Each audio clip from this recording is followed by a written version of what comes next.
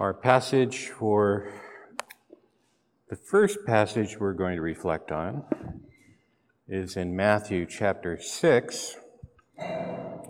I'll be reading from Matthew 6, verses 5 through 8. And when you pray, you must not be like the hypocrites, for they love to stand and pray in the synagogues and at the street corners, that they may be seen by others. Truly, I say to you, they have received their reward.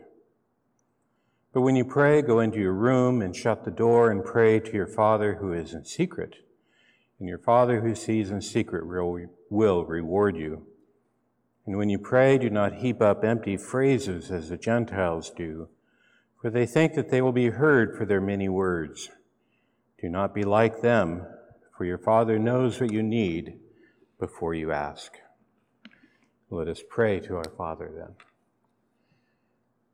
Our Heavenly Father, we thank you for giving us a sure and certain word, filled with light and life and hope and comfort and good things for us, your people. And now please bless us that our meditations, our reflections on the word be guided by you. Speak to us, O Lord, as you have opened your word to us. May our hearts receive the word implanted. May we grow in wisdom and grace through our reflections upon this, your holy word. We pray in Christ's name. Amen. So I'm not really going back over the same passage the pastor just preached, even though it may look like that. This is actually not a model sermon. This is a topical sermon, which means I'm going to do lots of different texts.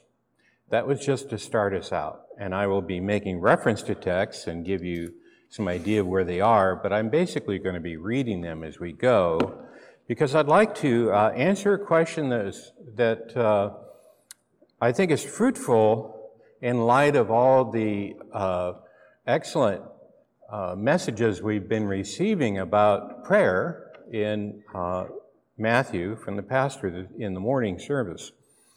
And this came up to me when I was asked to come to a campus group quite some time ago, and it wasn't around here, but come to a campus group and speak to them on the theology of unanswered prayers. And I was thinking about that. It got me thinking, because my first thought is the theology of unanswered prayer. It's kind of an odd way to put it. And my first thought was, well, there is no unanswered prayer.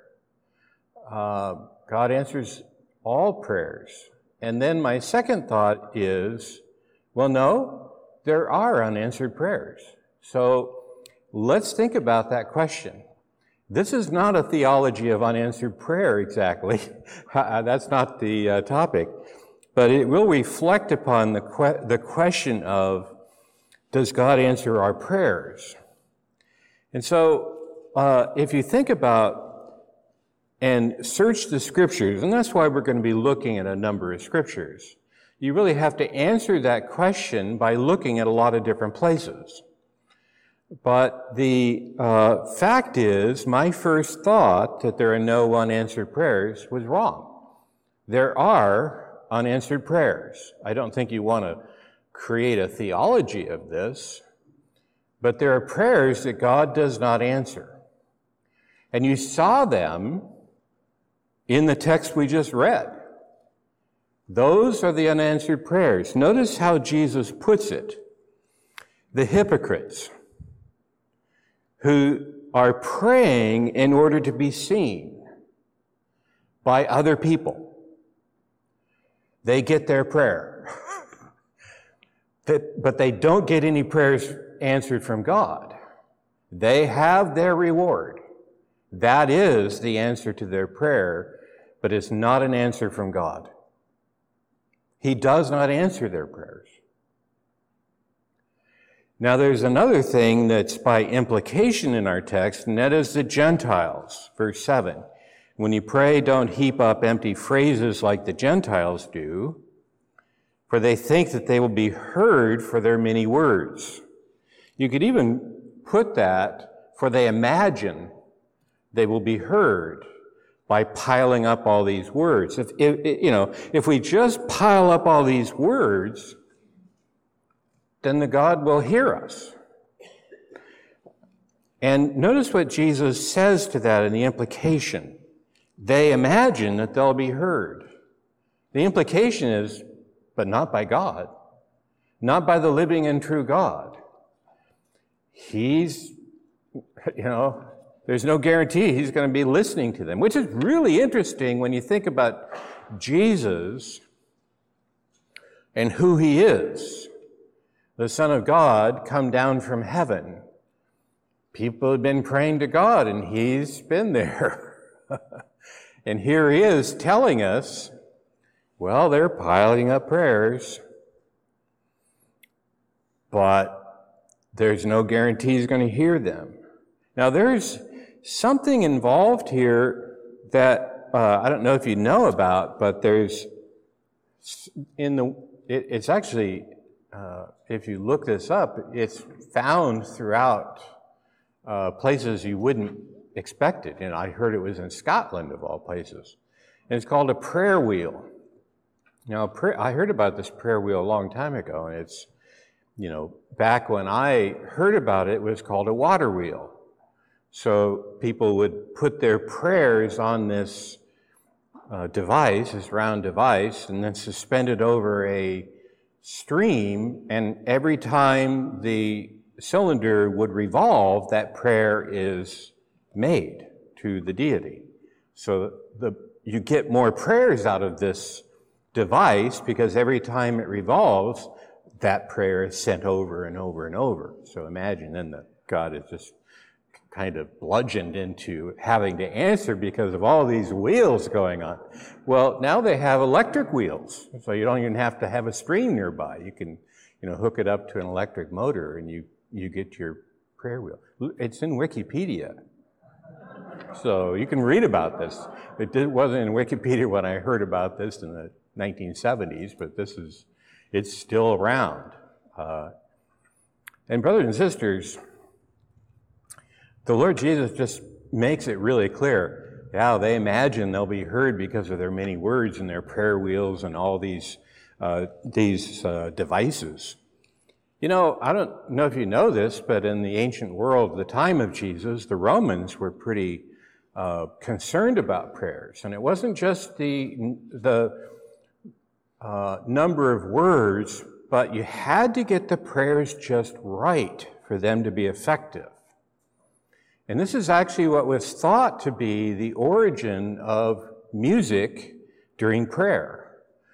There would be musicians playing during Roman prayers in case the priest offering the prayer would slip up and mispronounce a word. Because if the priest mispronounces a word, he has to start over. You have to go all the way back, and if it's a long prayer, taking 5 minutes, you just got to start all the way over again and redo the whole thing, because it's not effective if that prayer is, defective with that mispronounced words.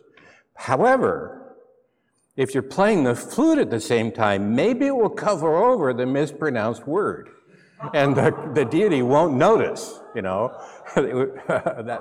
That is actually, some people think that's why music in Roman prayers originated.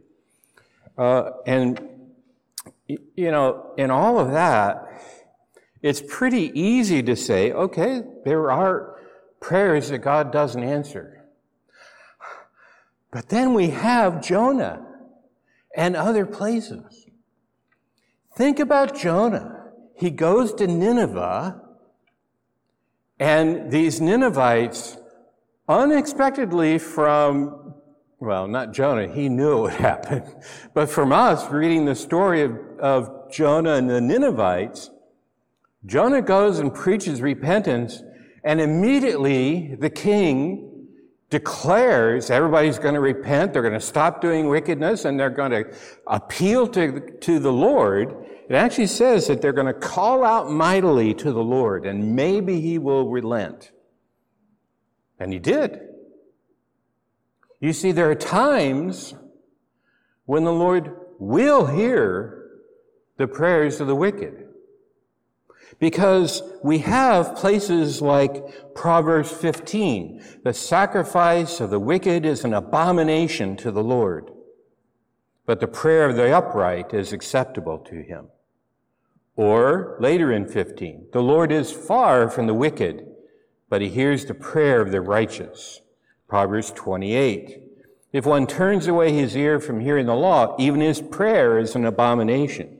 You see, the prayer of the wicked, the people who have turned their back on the Lord, is an abomination to him. It's not just that he ignores it, it's an abomination to him. It's something that he doesn't tolerate. And yet the Ninevites called out to him. The Ninevites appealed to the Lord, and he heard them, because the Lord is full of compassion and forgiveness and mercy and grace. So one never knows. And this is why you call on your friends and see if they would, they're in trouble. You can say, I'd like to pray for you if you don't mind. And you can pray for your friends. Or you can even say, I encourage you to pray because the Lord is compassionate and gracious and kind to all of his people, and even kind to those who have turned their back on him, as the people in Nineveh demonstrate. Well, that's really the only place I could find any sort of theology of unanswered prayers, because the prayers of his people are always answered. See, that was my first thought. I was really focusing on you, the people of the Lord, people who have trusted in the Lord Jesus Christ, people who belong to the Lord. Because notice what Jesus says. Don't be like those people. Your Father knows what you need before you ask him. People who have thrown themselves upon the Lord and said, you are my Father. I call upon you as my Father to hear my prayers. He hears every one of your prayers. And he answers every single one. Children, your prayers are heard by the Lord. You are heard by him. He guarantees that because he claims you as your child, his child, and you claim him as Father. So your prayers are answered. Ask, and it will be given to you. Seek, and you will find. Knock, and it will be opened to you. For everyone who asks receives, and the one who seeks finds. To the one who knocks, it will be opened. Or which one of you, if he has a son who asks him for bread, will give him a stone? Or if he asks for a fish, will he give him a serpent? If you then, who are evil, know how to give good gifts to your children, how much more will your Father who is in heaven give good things to those who ask him? And in Luke 11, the parallel, so that was Matthew 7, which we're getting to in the sermon series in the morning services. But in Luke 11, the parallel says, how will he not give the Holy Spirit to those who ask? This is even far more weighty in the gift of God. He will give good gifts to his children.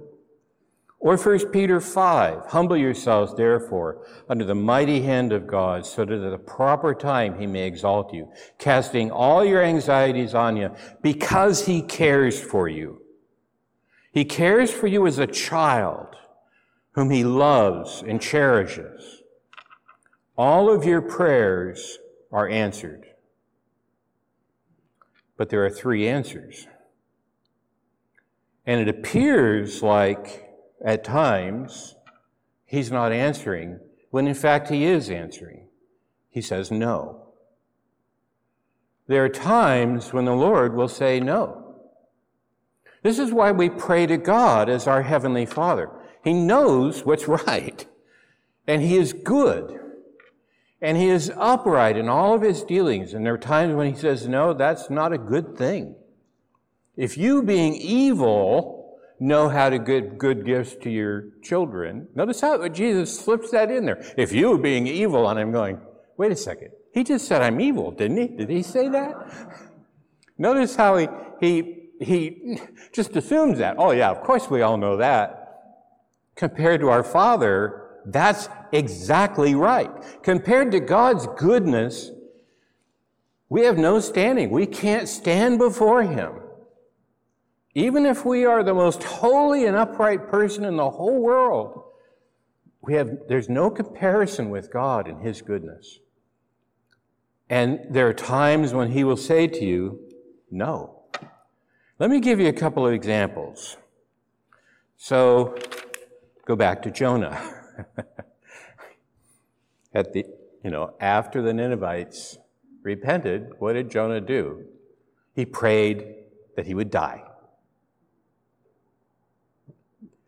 That's it, Lord. Let me die. I want to die. That's the end of that. Too much grace around here. I can't stand it. To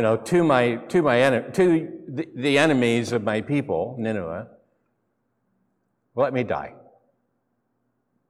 And God said, well, he raised a pumpkin. You know the whole story. He said no. He basically told Jonah, no, that's a dumb prayer. And so there are times when he may say no. By the way, he wasn't the only one. Elijah, think about Elijah. He had just gone through that whole sacrifice with the prophets of Baal. And they were calling out to their gods, and the gods of those prophets did not answer. There's your theology of unanswered prayer.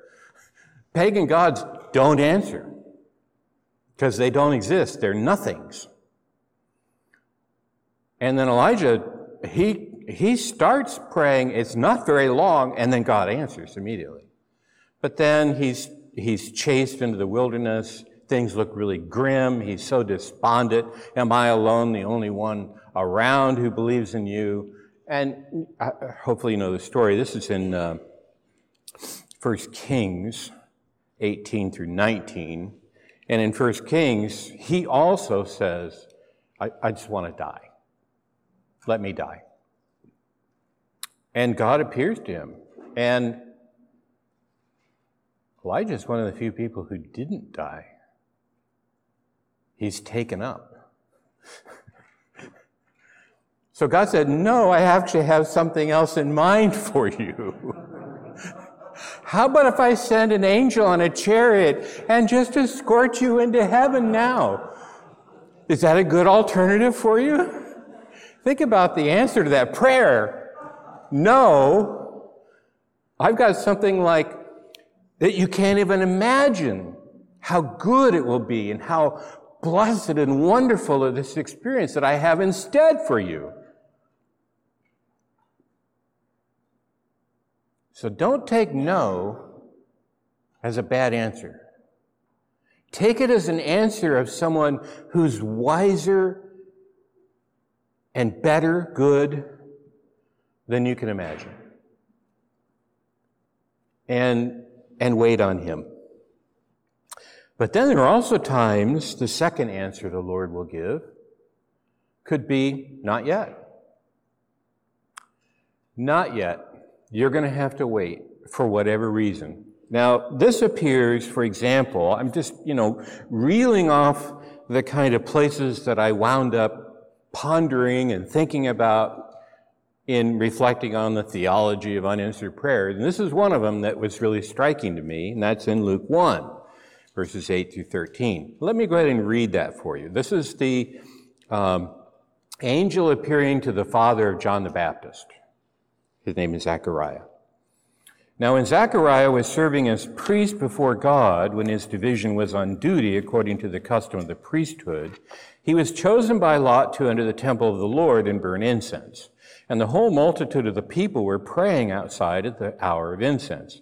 And there appeared to him an angel of the Lord standing on the right side of the altar of incense. And Zechariah was troubled when he saw him, and fear fell upon him. But the angel said to him, "Do not be afraid, Zechariah, for your prayer has been heard. And your wife Elizabeth will bear you a son, and you will call his name John." That's John the Baptist. So the angel informs Zechariah, God has not been ignoring his prayer. He has heard his prayer because Zechariah is one of his people, one of his children. And he essentially told Zechariah, not yet. And look at the fulfillment. He's the father of John the Baptist. Now, that will bring a lot of grief to him and his mother eventually, with John's outcome of his ministry was he was a martyr. But not now. They can rejoice now because the ministry of John the Baptist was preparing the way for the Lord in fulfillment of Scripture and prophecy. This was a marvelous answer to prayer. I'm not just going to give you a son, I'm going to give you John. I'm going to give you a son who is John. This is somebody who is far more important than you might imagine. And this is the answer to prayer that Zechariah received. So that's the second answer the Lord gives sometimes. Not yet. And then third, there are times when the Lord simply says yes. When the Lord answers right away. When you pray to the Lord and he just answers and says, that's a prayer that I have inspired you to give, and I'm happy to fulfill that prayer. I will give you the desire of your heart because I'm a father who cares for you and your children. Yes, you have that prayer. You have what you ask for. Philippians 3. But our citizenship is in heaven, and from it we await a Savior, the Lord Jesus Christ. Rejoice in the Lord always. Again, I say rejoice. Do not be anxious about anything, but in everything, by prayer and supplication, with thanksgiving, let your requests be made known to God, and the peace of God, which surpasses all understanding, will guard your hearts and your minds in Christ. Your citizenship is in heaven. This is your destiny. This is where you belong. You belong in God's presence in heaven. That is your heritage from the Lord, and that's how he treats you. So let your request be known to the Lord. And give in everything, fill your life with prayer and thanksgiving. But don't forget that thanksgiving, to give thanks to the Lord. Don't forget when he answers your prayers. It's good for you, but it's also a testimony that you're attentive to the fact that the Lord is a wonderful provider for us. Think of all the things that he has given to you and give thanks to him. In your private prayer life, sometimes only give thanks. Don't ask him for anything. Just give thanks for all that he's given you. And you start counting them up.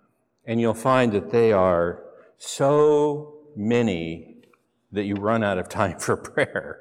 All the good things he's given you. Because he says yes all the time. When he says no, wait on the Lord, because he might be saying, not yet. He might have a better time and a better fulfillment for you of that prayer. And there are times when he'll say, not yet.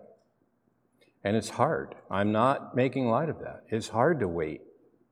It's hard to wait on the Lord sometimes, because to us, everything's urgent, it seems.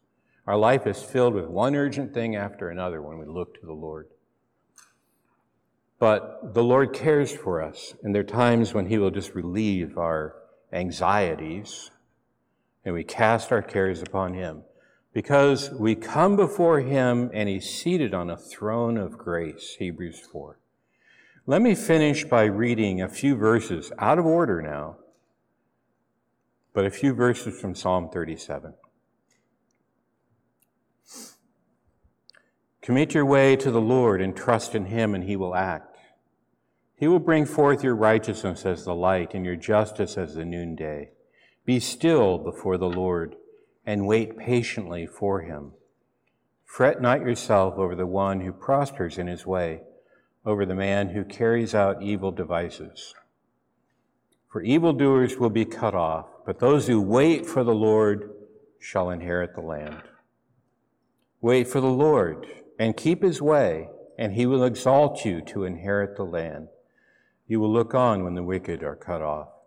And then finally, delight yourself in the Lord, and He will give you the desires of your heart. Did you see the irony of that last verse? Delight yourself in the Lord, and He will give you the desires of your heart. If you delight yourself in the Lord, you want Him. And He will give you that. He will give you the desire of your heart because you delight yourself in the Lord. You want Him. You want Him to manifest Himself to you, to guide you, to be close to you in time of need. He will answer your prayer and be close to you. Well, this does not exhaust all the things we could say, but it does focus on the fact that God answers every one of your prayers. And sometimes, in His marvelous, gracious mercy, He answers the prayer of His enemies. And I can attest to that, because here I am, a convert to Christ Jesus, because He heard my prayer, this poor man. Let us pray.